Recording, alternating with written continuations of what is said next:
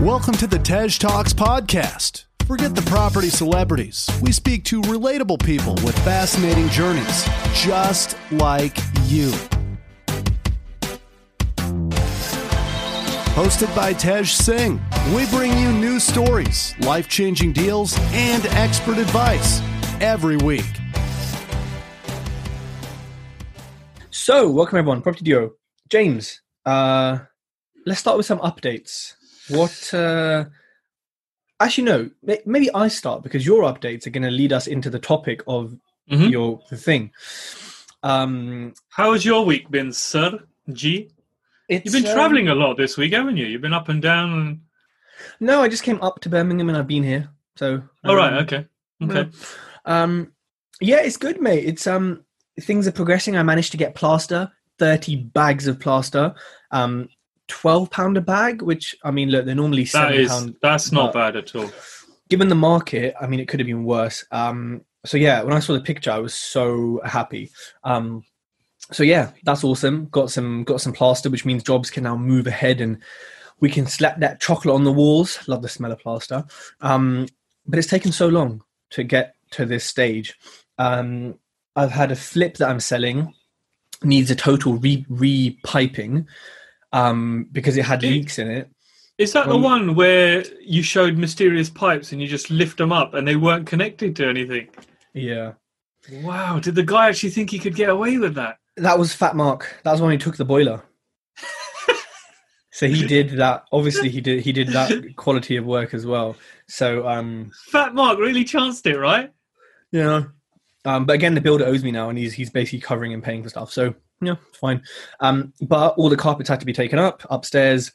Gas man's going tomorrow to repipe it all because there's basically there could be leaks anywhere throughout it. Now, really, this is my problem because now I've learned the first thing I should do, and I will do in any property I buy, get the sparky in, get the gas engineer in, and say, look, tell me what the deal is.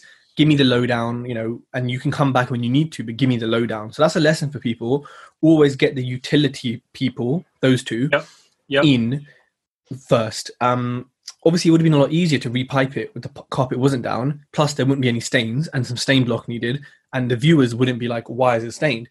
So a few problems, but it's kind of all being fixed and sorted as we speak.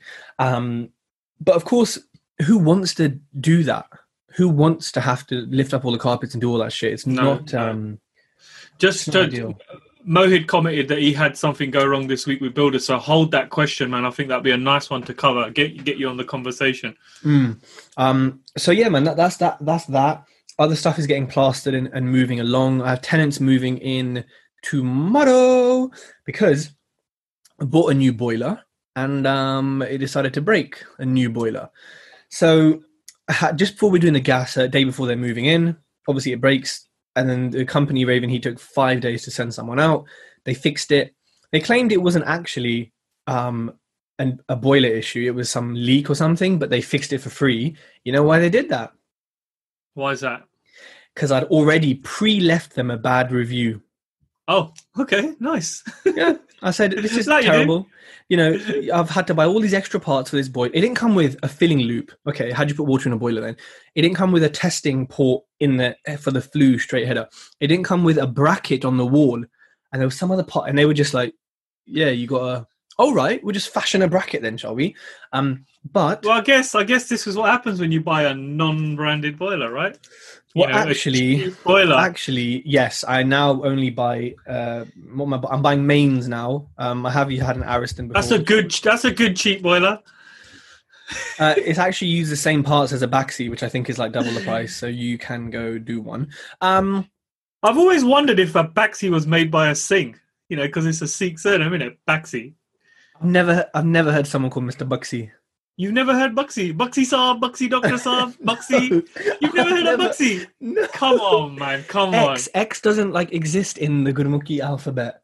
So Baxi is a proper name, man. Oh, Baksi. Yeah. Buxy. Buxy is Buxy, isn't it? Exactly, but it's spelled Baxi. Wow, I leave Buxy all the way to Buxy. I love what a big extrapolation that was. So yeah, that was annoying. And the tenants are now being moved in tomorrow on Friday, which is good. And yeah, just lots of stuff, like one of the flips. I'd love to use a Worcester Bosch, mate, but that'll cost as much as plastering the whole bloody house. But then you get all the extra bits of it. By the time you add it up, you're probably at the same place, aren't you? No, if you get a main or backseat that has a 5-year, 8-year warranty, same thing, innit? And it's about 520 for a 30 kilowatt, which is pretty good. So yeah, I've had a few problems there and whatnot. Also, one of my houses has a stream underneath it or a brook. So literally, when you're in the garden, you can just see the water sort of just moving along. So we've had to work on some drainage to make sure it doesn't destroy the foundations. Although it's been there for 120 years or whatever, and it hasn't actually got any movement. So yeah, it's actually been pretty decent. So yeah, that's pretty much my week. Yeah. How about you, James Sahota? You look quite sad, man. It's the last episode and all that, and you're like, it's like you need a hug, right? I'll give you a virtual hug. I'm hiding my excitement. Oh no, the best highlight of the five of everything went to Nando's yesterday. Eat in, and actually the table was quite big, so it was quite well distanced. 50% off, I got a whole chicken. I saw your plates, man. I saw even the ladies are going in hard as well, Normally literally everyone got a sharing platter for one. So you looked around the table, it was just like, wow. Mate, whole chicken, 4 sides, and halloumi fries for the same, less than I normally get a half chicken. I mean, I was so excited. I just didn't know how to, I couldn't, it was amazing. So yeah, that's the highlight of my week, really, is going to Nando's. I was looking at the table and I was seeing plates bigger than girls' heads. Some of the ladies there with you, there were some massive plates. And you must have been really excited because you walked out with that TED Talks t-shirt, just a plain yellow t-shirt. That's unlike you. Yeah, it peeled off in the excitement. But yeah, it was good to see everyone, good to catch up with people. So yeah, that's my week. James, how about you? I've had a great week, man. Yeah, great week pissing around with builders, really. And I've been absolutely amazed how people quote stuff, man. And I did a post on it the other day that got quite a lot of engagement, actually. I've been wondering, do they just do this? How much are we going to charge? Which way is the wind blowing? Because I can't believe it. How can somebody quote, say, 80 grand for a job and then someone quote 180 grand for a job? Where is the flipping logic in all this, man? And a lot of those ones that are pricing high, they don't really want to give you a breakdown or an itemized bill, which is a big no-no for me straight away. So one guy comes back anyway with an itemized bill, and I'm looking down it and I'm thinking, what the hell? 4.5 grand to do this, 10 grand to do this. And I'm thinking, oh my God, you must really think I'm fresh off the boat and I've just arrived from India. I just got here last week. Because some of these guys, man, I'm still trying to work out how they quote stuff. So yesterday I actually took it upon myself. I thought, you know what? I've got some experience in quoting bits. I'm going to have a word with a project manager that I know. And I sat there and I quoted the whole job myself. Now, I'm talking from start to finish, to getting it ready, to photograph. So it absolutely start to finish. And my quote, this includes all furniture, nice furniture from one of those furniture companies and all that, all the paint. My quote came in at 116. Some of those guys quoting 185, dude, that wasn't even complete. That was just to kind of like paint stage, and I got to put the floors in, I got to do the furniture. So you can imagine where I'm going to be at cost, maybe closer to 200. Yeah. So I'm thinking I've come in sub 120 and I've been very, very conservative with stuff here. I've overestimated a lot of stuff. I've let a lot of contingency in there. So it got me thinking, no, man, I can't just hand this over to your dad's comment made me laugh there. The twins, hi. No, definitely not. No. Yeah. I was going to say I'm a better looking one anyway. So it got me thinking, you know what? Maybe because this house is only 200 meters away from my house, I need to project manage this myself. Otherwise, this budget is going to go crazy, man. Like way out. It's going to be crazy. So I decided I've got 2 master builders I'm going to work with now. And we're going to bring in we're going to bring the gas trade separately, bringing the electric separately, and it's working out so well, you know. And I would urge people, when you're doing this kind of thing, man, don't just jump to don't jump for the first quote, because you'll find it's going to be massively different, man. People are massively different in terms of price. So I spent most of my week putting my trades team together, and I would urge everybody to do this every so often. Just you know, make sure you got enough handymen. You can never have enough handymen. Make sure you got enough people that can deal with gas, electric, and compile an Excel chart and touch base with them every so often, you know, because it's better to have, say, 10 people that can do electrics for you than having one person and he's fully busy, you know. So update your trades team. So yeah, this week's been pretty much about updating the trades team and trying to get this job started. So I'm very, very close. I didn't want to rush it because I didn't want to make mistakes and lose money. So yeah, that's been pretty much my week so far. And I think also we're trying to organize the 5-day HMO property duo experience with the refurb. So it's kind of like we're having to find dates that work for the people who've signed up already and that will be open for others, but also fit in with your builders, and then their inevitable delay. So it's quite we didn't make it easy for ourselves. my builders are fitting in with the 5-day schedule. It's not the other way around. That's how important this is. Well, I bloody hope so. But you know, in like the Excel spreadsheet's a good point, because I have like a list like that for sort of every single trade and a few numbers and who recommended them and things like that, and links to their Facebook pages and all that stuff. But I also have a red list, which is never work with these dickheads. Because of that's good. Personal experience, or because of, you know, I've seen them do other work, or other people have told me, or you know what I mean, or they've taken them to court. Or so I've got a red list that I just know if that name ever comes up, or you know, I just know never to go to them, or if someone recommends them, I'm like, interesting. When these people come to you with like 160, that lady who came to you with her official title, what did you reply and say? Is this a joke, or did you just ignore? I kind of did what you said to do, and I just typed back by ! And that was it. Did you? I actually did that because I got so pissed off, because I thought, you Lady Marcella, whatever your name is, man, you haven't even been to see the site and you're quoting this amount of money. How are you getting to this figure? And there was another guy who's kind of like, yeah, before I come out and look at this job, I'm going to be in this kind of range. And it's like, how can you even say that without looking at it? You don't know what access is like. You don't know where skips are going. You don't know what toilet facilities are like. You don't know how deliveries are going to be stored. You don't know what road access is like, parking's like, all this. How can you just quote? You can tell a chancer, you know, when someone's quoting you a job and their profile picture is in a nice suit with a tie, you should think to yourself, this guy, man, he's probably going, Indian man with a beard, I'm going to do this guy. I'm going to do this guy hard. But yeah, so, you know, Lady Marcella, I basically turned around and said to her, buy it. And she replied and she goes, I think you might have missed some of your message off. So she kind of she engaged in a conversation with me. And I said to her, listen, you are way overpriced. You know what her labour was per bathroom? What? Per ensuite. Now, remember, these bathrooms are 1.9 meters by 1 meter. They're tiny ensuite. £6,000 per ensuite labour. I mean, I know we're in London, but that's still ridiculous. And she goes, we get 29. What was she saying? We do a small extension for 39,000. I'm thinking, how big small? And she's talking like 3x4 or something.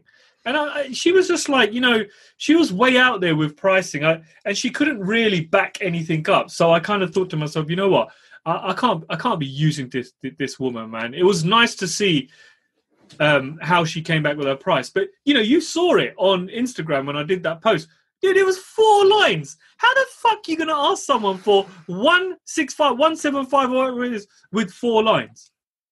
You know, at least if you're going in with that kind of money, at least take the time to prepare a flipping, you know, an Excel chart. Make it look pretty. Make the quote look nice. If it's full of bullshit, at least try and make it look good so that when it arrives on the client's table, he thinks, actually, you know what? They've taken a lot of time to do this. Maybe they're a good firm.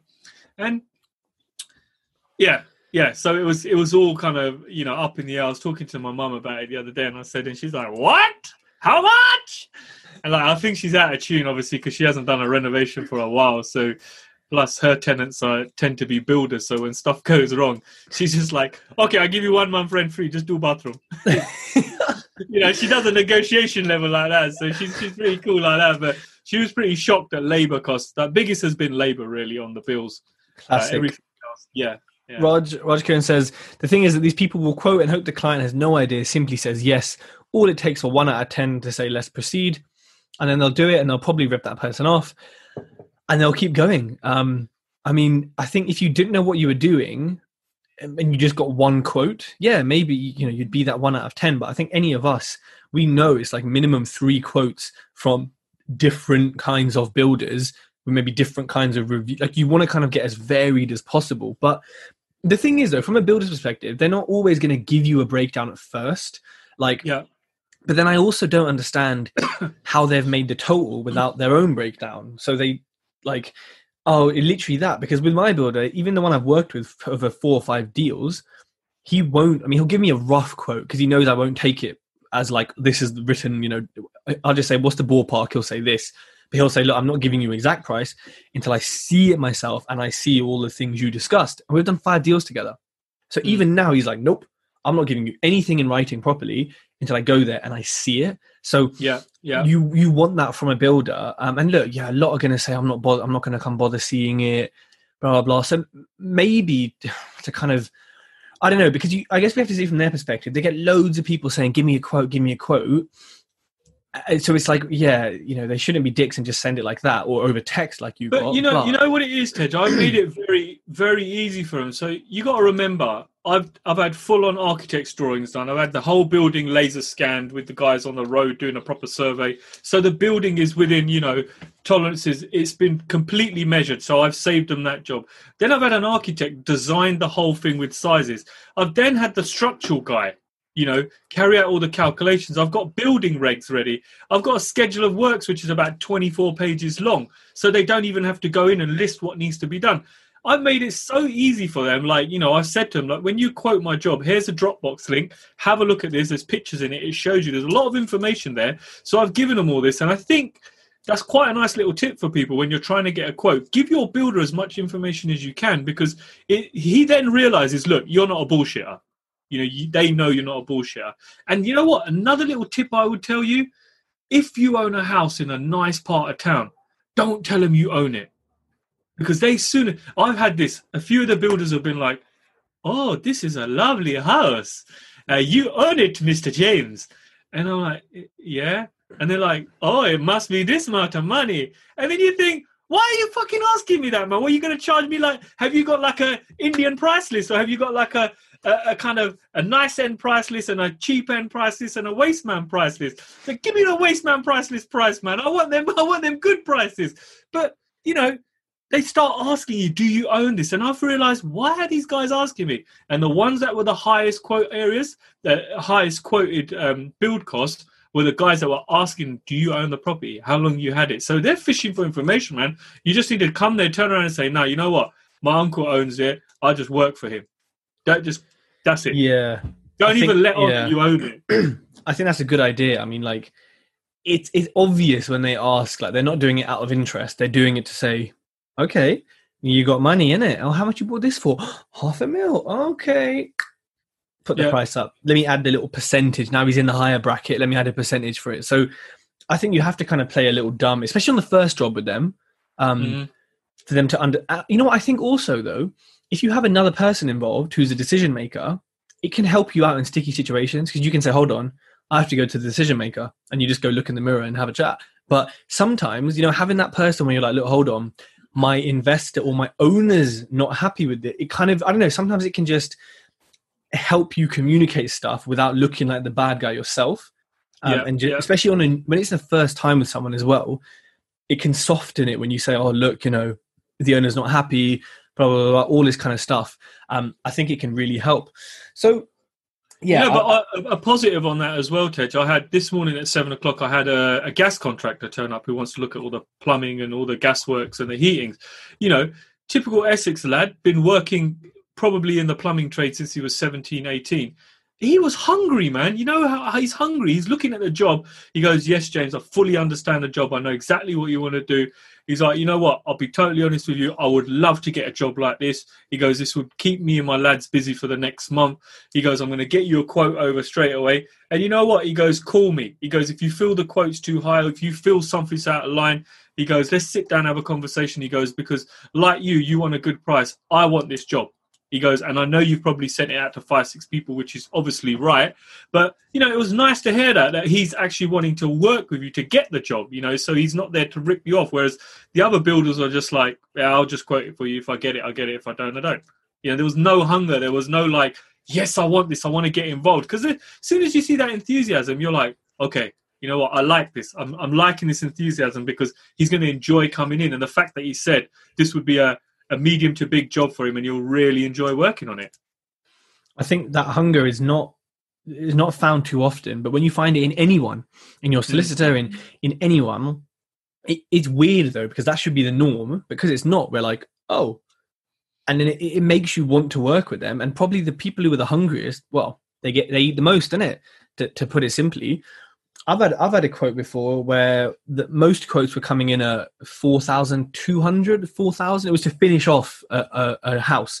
One guy sent me a quote of, he said, "Oh, I can't match your quotes, Tej. I can do it for 13 grand." And I said, the whole refurb from start to finish is costing 13 grand, not what's left. I said, can you give me a breakdown? No breakdown. And he comes recommended from people. And he admitted, he said, look, I am more expensive. You know, I am. But, you know, double, triple, there's just no, I didn't even want to break down because I was like, there's nothing you can do unless you're gold plating my walls. There's nothing you can do that would justify that much of an increase, because I know what's left and I know what labor costs and day rates are and all this stuff. I didn't really like him either. He was quite arrogant, so I was never going to work with him from the second I met him. But it was just interesting. I was like, wow, that is a huge, huge difference, like percentage-wise. I'll tell you something funny, yeah. So there was another builder who quoted me, I think, 180K, and he's like, yeah, I'm going to have 6 of my labourers on site. You know, I turned around and said to him, I got so annoyed with him. I said, okay, so you quoted me a premium price. And he goes, yes. He goes, I'm not the cheapest. I go, okay. So 6 labourers. I go, okay, I expect your labourers to be 6'3" minimum, you know, built, 6 packs out, white teeth, nice fucking hair, wicked bodies, looking good. And he's looking at me like this. He goes, this is not a model show, it's a build. I said, but you're charging me a premium price. I want premium labourers. I want premium contractors. I want to turn up to site and I want to see guys that look like models, because you're charging me a premium price. I don't want some fat European dude standing there smoking cigarettes and just mumbling and growling at me. You know, this guy did not know what to say to him. His face was just like this. You know, charge me a premium. I want premium. That? Exactly. But I thought, you know what? I'm going to play him at his own game. He keeps going on that he's more expensive. He's premium. He's got a good finish. And I thought, okay, all right. Labourers, you put down 6, X amount, like £150 a day or whatever. It's stupid money. I said, okay, they got to be like this. And he did not know what to do, man. The guy walked out there puzzled as hell. That's quite fun to troll them like that. I think the next time I get a silly quote, I'm gonna have to do a little James and troll them. Yeah, I like that. James, so you know what? As this is our last show, I think we should maybe revisit some of the topics that we've covered. Maybe like a little tour of the duo. What do you think? Yeah. I think, you know, one of my favourite topics that we covered was mental health, actually. Yeah, I'm with you, man. I think it got a really good response from people. I guess because you don't really talk about this, you know what I mean? Like with people, when you meet up, you don't really say, "Oh, hey, I'm feeling like this," or like, "Oh, it's kind of just maybe it's more top level." Especially at networking events as well, you don't talk about things like this. So, James, you know, lockdown is over. Has your sort of mental health got better or changed as things have become sort of more open in the world, or is it kind of the same? I'd say it's been pretty constant, man, to be honest with you. It's been pretty good. But, you know, there's been some real testing times as well. You know, when you're at home for this long, obviously I've got 2 young children and they've been off school since March. You know, look where we are now. And, even for them, it's been pretty tough. Like, I've seen my little one kind of talking to himself and, just like inventing new games and talking to imaginary characters. So it must be difficult for everyone. But yeah, to start with, it was a bit of, yes, we got a lockdown period. I can really focus on some stuff. And then it went through a period of like, oh man, you know what? I don't really want to be working. Maybe I just want a little Netflix binge. I don't want to do nothing. Your mind's telling you, just chill. And then it got to a point where it's like, oh man, I forgot what normality feels like now. I've been in the house for so long. I have some kind of routine, but I'm literally waking up, working out, having a shower, eating breakfast, and I'm just going through the same thing day in, day out. And every so often you get out and you're like, I want to go back home now because I'm not used to this anymore. So mentally the emotions have been all kind of up and down. But I would say generally it's been pretty steady. But I've been reading around and it's, a lot of people have said that, it's ended relationships. It's been difficult for people. People have moved out. They've realized they really don't like their partner. They realize they actually hate their kids. And, after 20 years of marriage, they're off. They're going to go and get one of James's HMO rooms. So I'm going to advertise it as that as well. COVID split up specialist prices, discount price. Oh, God. We should be on TV. I guess some of those things are good. I mean, a relationship ending is never good, but also it can show you the reality of your reality that you maybe ignored. So, I guess there's always a positive or silver lining from this, which is it shows you, and also it shows you people's true colors. It shows you like how your suppliers are, how your solicitors, your bridges, how all your investors are during this time. It really does show their true color. So I think we have to have gratitude as well for it, giving us time to actually be like, cool. Everyone is being assessed and we're all assessing each other and kind of seeing how we behave. I think... how's it been for you? Yeah, you know what? It's a lot. Now that the gym's open, I'm back to normal. I'm still talking to myself and imaginary friends, but that ain't going to change. But I think like, for me, the gym is like... So I don't listen to music at the gym. People think it's weird. I literally in silence. And... Like for me, I'm like you. I can't do music, but I could do an audio book. The thing is, for me, gym is like meditation. So in my head, in the gym is silent, it's empty. It's just focusing on like mind muscle, but actually, there's just nothing going on, which is incredible. Like to be so meditative for so long. So now I've got that back. I'm feeling a lot better. Within myself, and now I've got plaster, and now things are actually moving, with some respectable pace. And I've had a really good valuation. I had one that got valued last week at £90,000. In my spreadsheet, I had it at £77,500. Wow! Yeah. So you can imagine how much the deal has just become fucking incredible. The agent said, no, Ted, you'll be 85 minimum. You're taking the piss. And when I bought it, I was like, you know what? I don't think it will be. I'm going to buy it off my spreadsheet, but I'm still going to buy it. And this is like my favorite agent. She's amazing. And when Shaz called me and said, Ted, come back at 90, which is exactly what we put in the valuation pack, I was like, oh, God is good. God exists. I was like, yes, think good things do happen, It was, I didn't know how to behave. When good things happen, you don't know what to do because you're like, oh. There's that excitement for a small period of time, and then you think, okay, I've got all this other shit to deal with still. Yeah, exactly. But that was like, I know someone asked on in the questions, like, how are people valuing at the moment? That was it wasn't an overvalue.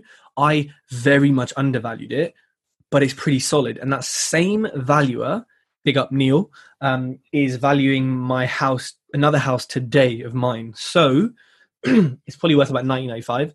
So I'm hoping he comes back in and delivers the truth as hey, you better take Nilesh out for some food, man. He's gone from being Neil to Nilesh, buddy.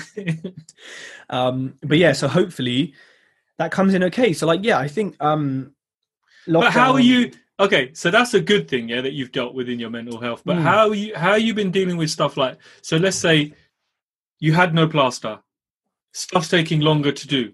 You're sitting there thinking, I can't, this is way out of my control. I can't even do anything about it. How are you dealing with your emotions and your mental health then? Yeah, good question. I think the key thing is it's out of my control. And so I guess what I have to tell myself is, can I do something about it yeah, I can go on Facebook Marketplace, Gumtree, I can try to find some plaster. But if we can't sort it out, what can I do about it? Nothing. So I will do nothing, and I accept that.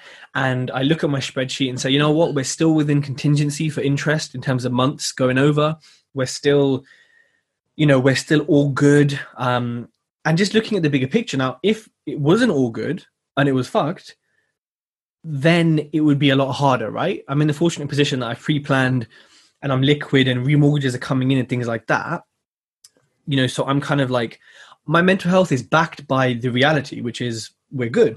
Mm-hmm. If it wasn't, I mean, the only thing I could do is apply the same principle, which is if I can't change it, why get annoyed about it? Why worry before something's even happened when I actually can't change? And that is the hardest thing to do, is to be like, okay, I can't change this. I have to just accept it. It is so difficult, especially when you're so far away, because you think, oh, if I was closer, I could drive around to all the shops, try find some, try do this, or, and you probably could, and it'd probably be easier. But I think you've hit the nail on the head. People need to remember two things that you've said there, and I live by those as well. If you can't do anything about it, don't worry about it. If you physically can't do anything about it, it's completely outside your control. Don't let it consume you. And the other thing is, don't get strung up on what ifs, because that's the biggest thing that really gets people down and gets them into a hole is, oh, what if my refinance comes in lower? So what? If it comes in lower, it comes in lower. What if this happens? So what if this happens? What if plaster runs out? There's always going to be something you're going to be able to do about it somewhere along the line. But what ifs are a big killer for people, I see, because they stand there and they keep asking themselves, what if this happens? What if this happens? What if this happens? Why don't you switch it up and say, what if everything does go great? What if my refinance does come back at 90 grand and not 77? What if I do get plaster for £5 a bag? Flip it up. And I think people spend too much time worrying about the what ifs and the stuff they can't control, and they put so much negative energy into that they forget everything that's great on the opposite side. Yeah, I think also as humans we sort of like negative. Look at the news. Look at what we talk about. We like hearing this negative stuff going on. So I think we have to change how we're conditioned by society to actually then think more positively, which again is difficult. We've had how many years of living in a society that is all about bad news, negativity, murders, things going wrong, blah, blah, instead of the few things that do go right. I think it is a few things. Got a question here from Aman Ojala 96. Do you normally buy your building materials yourself? Is it significantly cheaper you buying those items compared to your builders buying? I buy my kitchens, bathrooms, tiles, anything to do with swag. I buy all the other crap like paint and plaster boards. They get because they get discounts at their builders merchant. James? Yeah, same thing. I mean, all I would do is let them buy it, but cross-reference. Let the builder know that you're cross-referencing prices all the time. So if he's given you a bill and said he spent £2,000 on this, I always used to go back to my PM and say, okay, so why have you charged me £54 for this when I can buy it for £24? When you're buying 8 of the same items, it starts to add up. So, it all depends. If you've got a PM and you're working at distance, let them buy the materials, but make sure your PM knows that you're checking prices and you're looking at stuff. So, he knows that you're on the ball as well. Because generally when you're using a PM, you're going to be paying him 10% of a build cost. So some cheeky PMs might want to make sure the build cost is as high as possible because they're going to get more money, but don't let them do that, Shia. Like for example, now if I'm managing this build myself, yes, I will have the master builder buying materials, but then there might be times where I'm looking at prices because I suppose it also depends on the size of the build. If the build's massive, you're making 10 flats or something, then it might be an idea where you've got someone looking at pricing for you all the time. But yeah. a bit of both. I think some builders will put a markup on it, and sometimes you have to kind of say, well, look, they are going out and getting it, spending fuel on it. Maybe there's an allowance you make, or if you can get it delivered to site for the same, like for the original price, just do that. And at least it means less time for them traveling back and forth, getting in queues, because of COVID and all this kind of stuff. And the excuses they make, oh yeah, it took me 4 hours to go get materials. Yeah, all right. Next topic, I think, James, which people really liked was property education. So obviously you and I are both anti-bad training and anti-bad educators, but we are pro-education in any form, well, maybe not university, but in any form, we are pro-education. That podcast, actually, for me, I don't know if it's the same for you, got quite a lot of listens, probably the most. Yeah. It was that and the mental health that was tying. Yeah, they both got great listens. So, have you noticed anything lately? Any trends with lockdown and trainers, or people giving lockdown discounts, or Corona? Have you noticed anything? I noticed it a lot when the bounce back loans came out. When people were getting bounce back loans, there was a hell of a lot of like, hey, join our property calls, we're discounting it by this much, run to the back of the room, bust up on our move and you can get it for X amount, simple kind of things like that. But yeah, there was a lot of it going on, and I think there was a lot of sharks as well.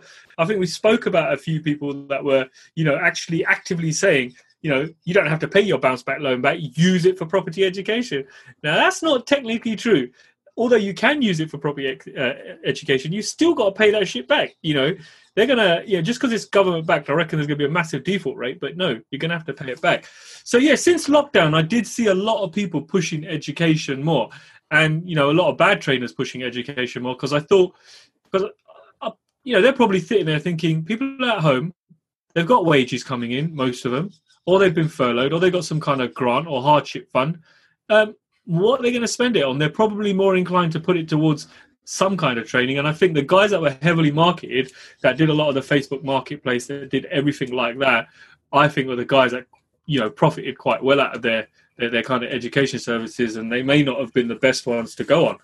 And, we've had it time and time again where people have said, oh man, I went on this course, but I learned more in the Thursday morning for an hour with you guys, The trainers must really hate us. Yeah. I mean... I hate you. Yeah, hate me. Yeah, everyone does. There's I think I haven't really noticed as much as I expected. I thought there'd be a lot of like lockdown discounts or Corona special one-offs, but like I feel like the training community is being quite quiet during this period, which I don't know. Maybe it's just what I see in my feed or what I've kind of seen, but yeah, like I haven't really felt like they've marketed it as much as I kind of thought they would. Like. Maybe there was damage control. Maybe they had lots of physical events booked in, so they had to change them, and maybe they were busy doing that.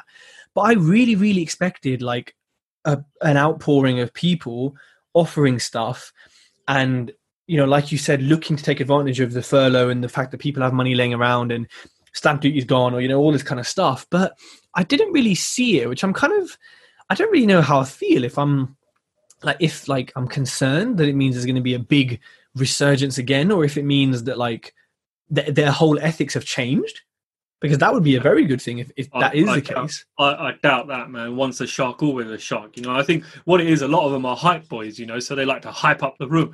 You can't really hype up a Zoom call, can you?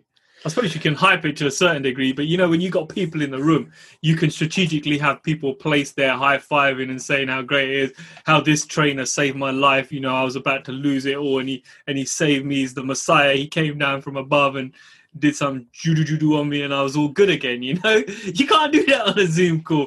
So I think a lot of them, they haven't been able to switch up their business model, because a lot of these guys are, they're scaremongering. They're using, NLP. They know how your brain working, how you're thinking, and what they need to do through the course of 10 hours to sell to you. And it may be more difficult to do that on a Zoom call when you're sitting in your underpants on a nice comfortable chair and you're in your own environment where no one can get through to you. Yeah, I think that's a good point. It's like, yeah, the ability to do it on a Zoom call, to sell on a Zoom call, especially when people are in the comfort of their own home, their credit card is not in their pocket, they're not in that heated, intense, excited environment, and you haven't got, Amy in the corner, oh yeah, I met James on a course and then he changed my life and he told me and I got 10 HMOs in a week. They're rent to rent, but now still making 10 grand a month now. The excitement isn't there, like you said. So it is very difficult to sell on Zoom. You can deliver on Zoom, but... I'd like to get 10 HMOs in a week. Well, if people come on our 5-day property deal experience, you won't get 10 HMOs in a week. It's the reality. But yeah, someone said, I think in October when furlough ends, they'll probably maybe start remarketing it more. People looking for something to do, quit their jobs. Oh, I hate you, boss. You fired me. You took me off furlough. I'm going to go now be a property investor. So yeah, I see that. There's potentially something there. Man, I was reading the statistics on the amount of jobs that have already been lost, man. Oh, 25,000 jobs at Heathrow. Jesus Christ, man. And then you got, what have you got? Virgin Atlantic now bankrupt or declared, have said we're going to go bankrupt. Some of the big brands falling. Then what is going to happen when people eventually get back to normality? How can an airline that's so old just be killed in so many months? I don't get it.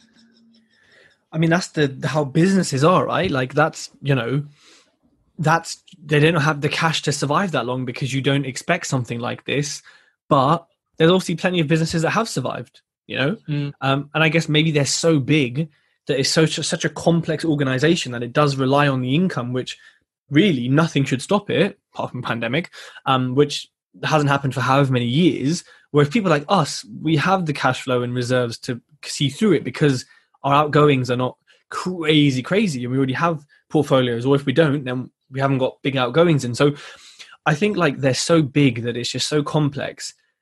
I don't know. You look at someone like Apple who has how much in cash reserves? Like multiples of billions. They had all their stores closed from literally April. You know what I mean? And all the staff. How many job losses were there? I don't think there was many. Yeah. So I don't know why. I'm not an economist, but yeah, it's interesting just seeing. But it's weird though, because all these job losses and all these companies, I haven't seen them in the mainstream media. Have you? No. Which is weird. We're not being told. Of course, how is it weird? They hide everything. But yeah, I find it strange that it's not a bigger thing because it is a pretty big thing in itself. What's happening in the world? I guess they're propping the economy up anyway with lots of printing money and stuff. So maybe they're trying to make it look more positive so that people don't go, I need to start growing carrots in the back because Tesco's is going to close down. And you know what I mean? Big up Indy, he grows carrots. Yep, yeah, mate. He's a proper farmer. His land is amazing. Do you see the property training industry changing in sort of the next couple of years or months? Do you think there's going to be a major shift? Or do you think it will be business as usual? Or do you think maybe more online stuff will appear? No, do you know what? It needs to change. It's due a shake-up because you can't just be delivering shit now, especially with the way things are going. If people are losing their jobs and they're looking for new avenues to go down and more people are going to look towards the property avenue, you can't deliver a shit course because people are going to start talking about it very, very quickly. Whereas before, you might have got away with it. Say, out of 100 people, maybe 4 or 5 would have said that wasn't very great. But I think if people are solely leaving jobs or they've lost their jobs and they're concentrating on areas of property and they're really putting, a lot of effort into this education, if you've got something that's shit, people are going to start to talk about it straight away, I feel. So it needs a bit of a shift up. Yeah, reputation management is big. And I think generally in any industry and for any one of us, if you have a brand especially, reputation management is huge because people are way more confident to speak up about stuff. And there's obviously certain groups of people online who are even more happy to lie and twist and things. So really, no matter how good you deliver, there's always going to be someone who didn't have the right mindset. They're going to whine and complain and blame you for it. Or people who say, it wasn't good. They forgot 1% of the 100% I paid for or something.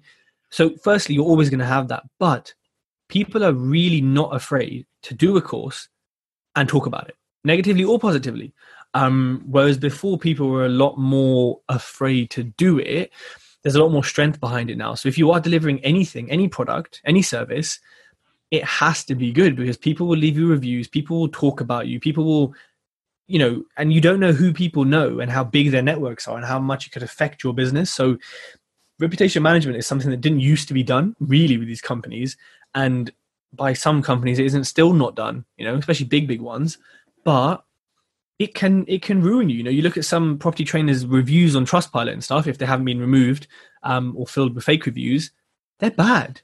Talking about 1 stars all over. Some of them are haters who just didn't bother doing anything with themselves. But I know how many haters, how many people who didn't bother versus how many people who were actually ripped off.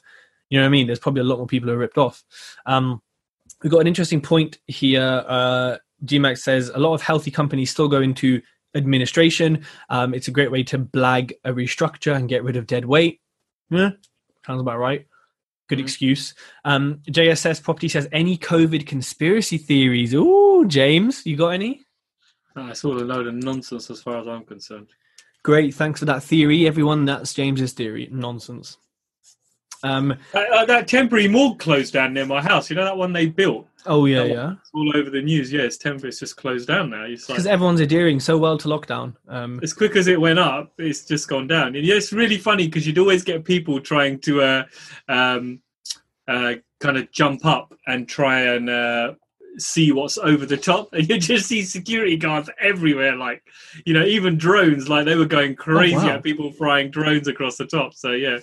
Anyway. Yeah, but also the Nightingale Hospital in East London, did anyone actually attend that, or did it get built and then shut down straight away? Because the media was very quiet about that after it happened. Yeah, it kind of disappeared quite quickly. Yeah, interesting. COVID conspiracy, you know what? I think there's definitely a hidden message or hidden agenda behind everything and anything the government does or we experience. I just don't know why, because Corona, look, the government, I don't think they're afraid of killing people. They've got no problem doing that. So I'm not concerned of why they'd unleash something or, I just don't know why you would. I know people always benefit from someone else's demise, so if the economy crashes, someone benefits, some people benefit. But I just can't work out why, why it would happen or why it would be purposely done or why the government would react badly. Yes, it will benefit pharmaceutical companies who have a vaccine, but they already are unethical and make loads of money. Plastic manufacturers, maybe sanitize, but it's a pretty big thing to boost a small. So I just can't work out why. That's me. I think there is something behind it. Ordinary landlord says cashless society. Everywhere now wants card transactions, kill the cash and all pay tax. No cash in hand as cash is worthless. But then would they? But we all want a cashless society, really. Like everyone pays on cards, so wouldn't they just not do all this bad stuff and then just, I don't know, I think it's quite extreme to just for a cashless society because we're heading there anyway. Like we're always going there. So yeah, I don't know. If someone can give me a why and keep giving me whys, I'll always listen and think. But James, do you think, when you say it's nonsense, what do you mean? Expand on that. Oh, listen, man. It's like you say. There's a hidden message behind this. Whatever's going on, it's not all clear cut. I feel that there's something they're trying to hide, or there's something they're trying to do. And like you say, we're never going to be told about it because they'll lie to us about anything, and they're quite happy killing people off and just pumping more money into society to keep it propped up. So yeah, I strongly feel, man. I strongly feel it's a cover up for something, and I reckon somewhere along the line it will come out. But I don't want to be one of those guys that sits there producing YouTube videos on COVID theories with Uncle James. That would be a top seller, mate. Amazon best-selling book. That would be. Don't try it. But Ordinary Landlord says, not some laborers, drug dealers, and illegal activities. They want cash, maybe, but Bitcoin is untraceable. You can buy drugs in Bitcoin. If you want an RPG, you go on the dark web and you can pay in Bitcoin. Whatever weird shit you want, you can get in Bitcoin. So it's already kind of cashless. Going on, or any other type of cryptocurrency, because it has value. It converts into the dollar or the pound. So I think it's still, I'm not feeling the cashless society reason yet. James, let's do JSS says, have we got any money in crypto? James, have you? Nope. I think I have like £200 in Bitcoin, £100 in Ethereum, and maybe like 300 quid in Ripple that I bought a year and a half ago. Dude, I've said it before. If I can't physically touch it and see it, I ain't interested in it. So all the money in your bank account, you can't physically touch it and see it. It's just a number on your screen. Listen, of course I can. I could go down and withdraw it and physically touch it, couldn't I? And caress it if I wanted to. You can, yes or no? You can convert Bitcoin into dollars and pounds and then caress Listen, it. what I don't understand and I can't touch, I'm not into. Full stop. Let's not go any further. James is still learning how fax machines work. So yeah. Right. So James, let's do the last 9 minutes. I'm going to tell your dad on you. He'll probably say, yeah, James is like that. Right. So let's do a market, not prediction.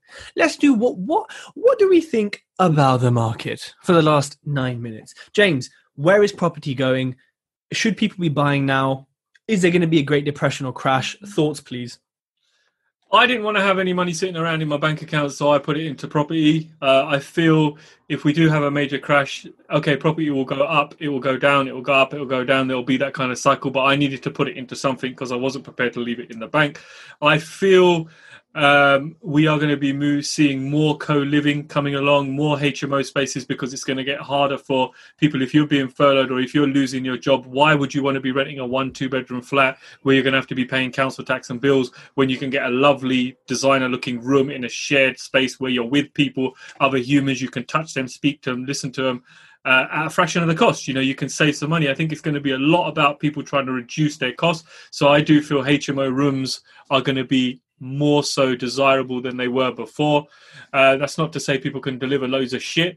I'm all for property still. I still think it's, people are actively buying. You just have to look around at the auctions. Auction houses are reporting record numbers, since COVID, since March. The first one I watched was in April, and the guys couldn't believe it. They've had their best sales, record sales month on month. So that must be telling you something, that people are still very much into buying property. It's been an asset class that's been secure for quite a while.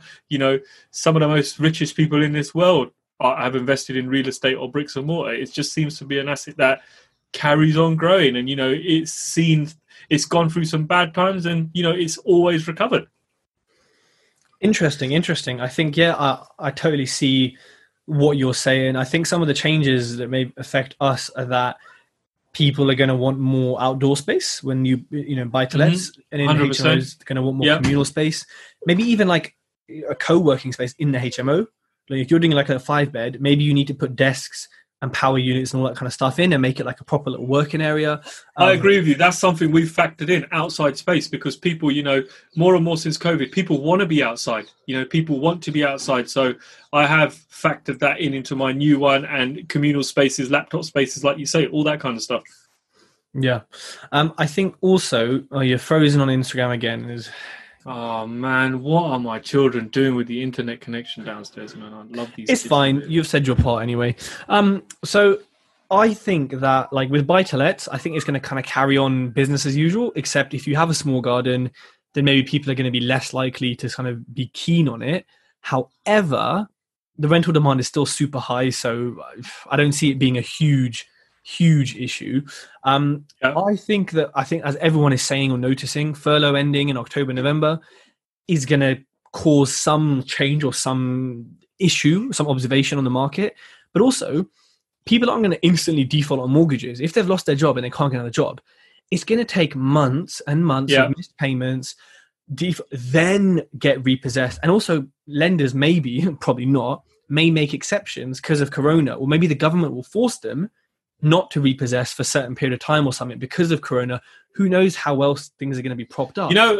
Kedge, on that point, something that really prompted my attention last few weeks is what the Ordinary Landlord said. Anwar, big him up, he's on this call. And he said, no, getting your loan to value right down. If your loan to value is right down and you're holding the flipping cards in your hand, what's the bank going to say to you? If you owe less to the bank, you're Billy Big Bollocks. You're there. They ain't going to tell you to flip in, cash your thing in, or sell your thing, or call your loan back. So that's one thing that's really prompted my attention. And I think moving forward, any profits from all HMOs for the next kind of 10, 15 years, I really want to plow back in and get my LTV right the way down, so that when I hit 50, I'm looking at this portfolio thinking, you know what, this looks nice now. I'm in a very, very strong position. And I keep saying it, and he's done it. And he's in a great position. We were having a brief conversation last night, to be in a position where you're 40 and your LTV is almost non-existent is a great place to be, man. But like he says, it's a 17-year overnight success. There's been a lot of hard graft. There's been a lot of sacrifices gone into it. And I think you can learn a lot from that. We're always taught to refinance, take as much money out as possible. But why not let's flip it up? If you don't need that money, leave it in the property, because it'd be a damn good pension pot at the end of it. Yeah, no, that's a good point. I think, so the repossession is going to take time. So all these deals and the crash people are talking about won't happen necessarily in October, and it may take even longer than normal if the government support people in this position. There could be a burst of people being self-employed. There could be a burst of people, homelessness could increase. Although again, I don't think it will be instant. It will take time. I think it all depends on how Rishi handles things. And hey, we've still got a few months. If the economy does pick up, because everyone is, but I was in the bull ring yesterday in Nando's, like watching people, and yeah, I mean, everyone was wearing a mask, just even to walk around pretty much, but it was packed. Fine, it was mainly like kids from some holidays, but people weren't like not shopping or not spending money. Like the queue for Wagamama's was down the road, the queue for pizza, it was busy. I guess it was 50% off everywhere, but people are busy. They're shopping. Like it was literally like being in the bull ring on a Saturday. Like it was rammed. So, if the economy carries on and we can pick it up slightly or whatever, maybe furlough ending won't be as crazy as we think. And maybe some people will be re-employed, maybe quite optimistic, but who knows? I mean, our government are so good, I'm sure they can rescue it and do a good job like they did with coronavirus and stuff. I'm sure they can do the same. So yeah, I think it's going to be interesting. And I kind of said before, should you buy now? Personally, I'm not. I haven't been for 5 months. I'm not gonna until my fucking blood pressure comes down. But I'm not gonna be buying until I get a sign that by the time I refinance it, it can be what I want it to be. And also, when everyone stops going fucking crazy, man, what are people doing? Don't get me wrong. When I say I'm continuing to buy, these were off-market deals that didn't make it to the market, that were juicy deals that anybody would have jumped on. I'm not buying anything right now at kind of top money because I'm just seeing, I'm seeing stuff in my local area that was listed for X amount of money, has come off the market, been relisted by another agent for 100 grand more. And it's like, what is going on, man? This stuff wasn't selling pre-COVID and now there's loads of people after it. What's happening? Stuff at auction, man. People are I did a live, everyone, with D Ludlow, big up D. It's on my IGTV where we spent an hour talking about the market and all the economy and all that kind of stuff. He's a clever guy, man. Clever guy. He's he loves researching the market as well. So changes are afoot. I'm not buying now. And look, if I had an off-market juicy deal like James did, would I buy it? I would consider it, but it would have to be, 15% less than I would have bought it for pre-COVID, because I'm preempting a 15% drop just to be really conservative. Mine's actually going through planning at the moment with a planning uplift, like adding extra rooms on it. So I'm actually going to assess the market when the planning comes through and think to myself, you know what, if I can make some money on this and sell it to a different investor and make 70, 80 grand on it just for a paper exercise, I might just do that. You've done it before, so why not? So everyone, we are at the end of the property duo. Sorry for people who like even numbers. We are ending on 19. It's been a good ride. We've had good times. We've had good times. Yeah. So look out for what's happening with us. Our 5-day property duo go live experience is actually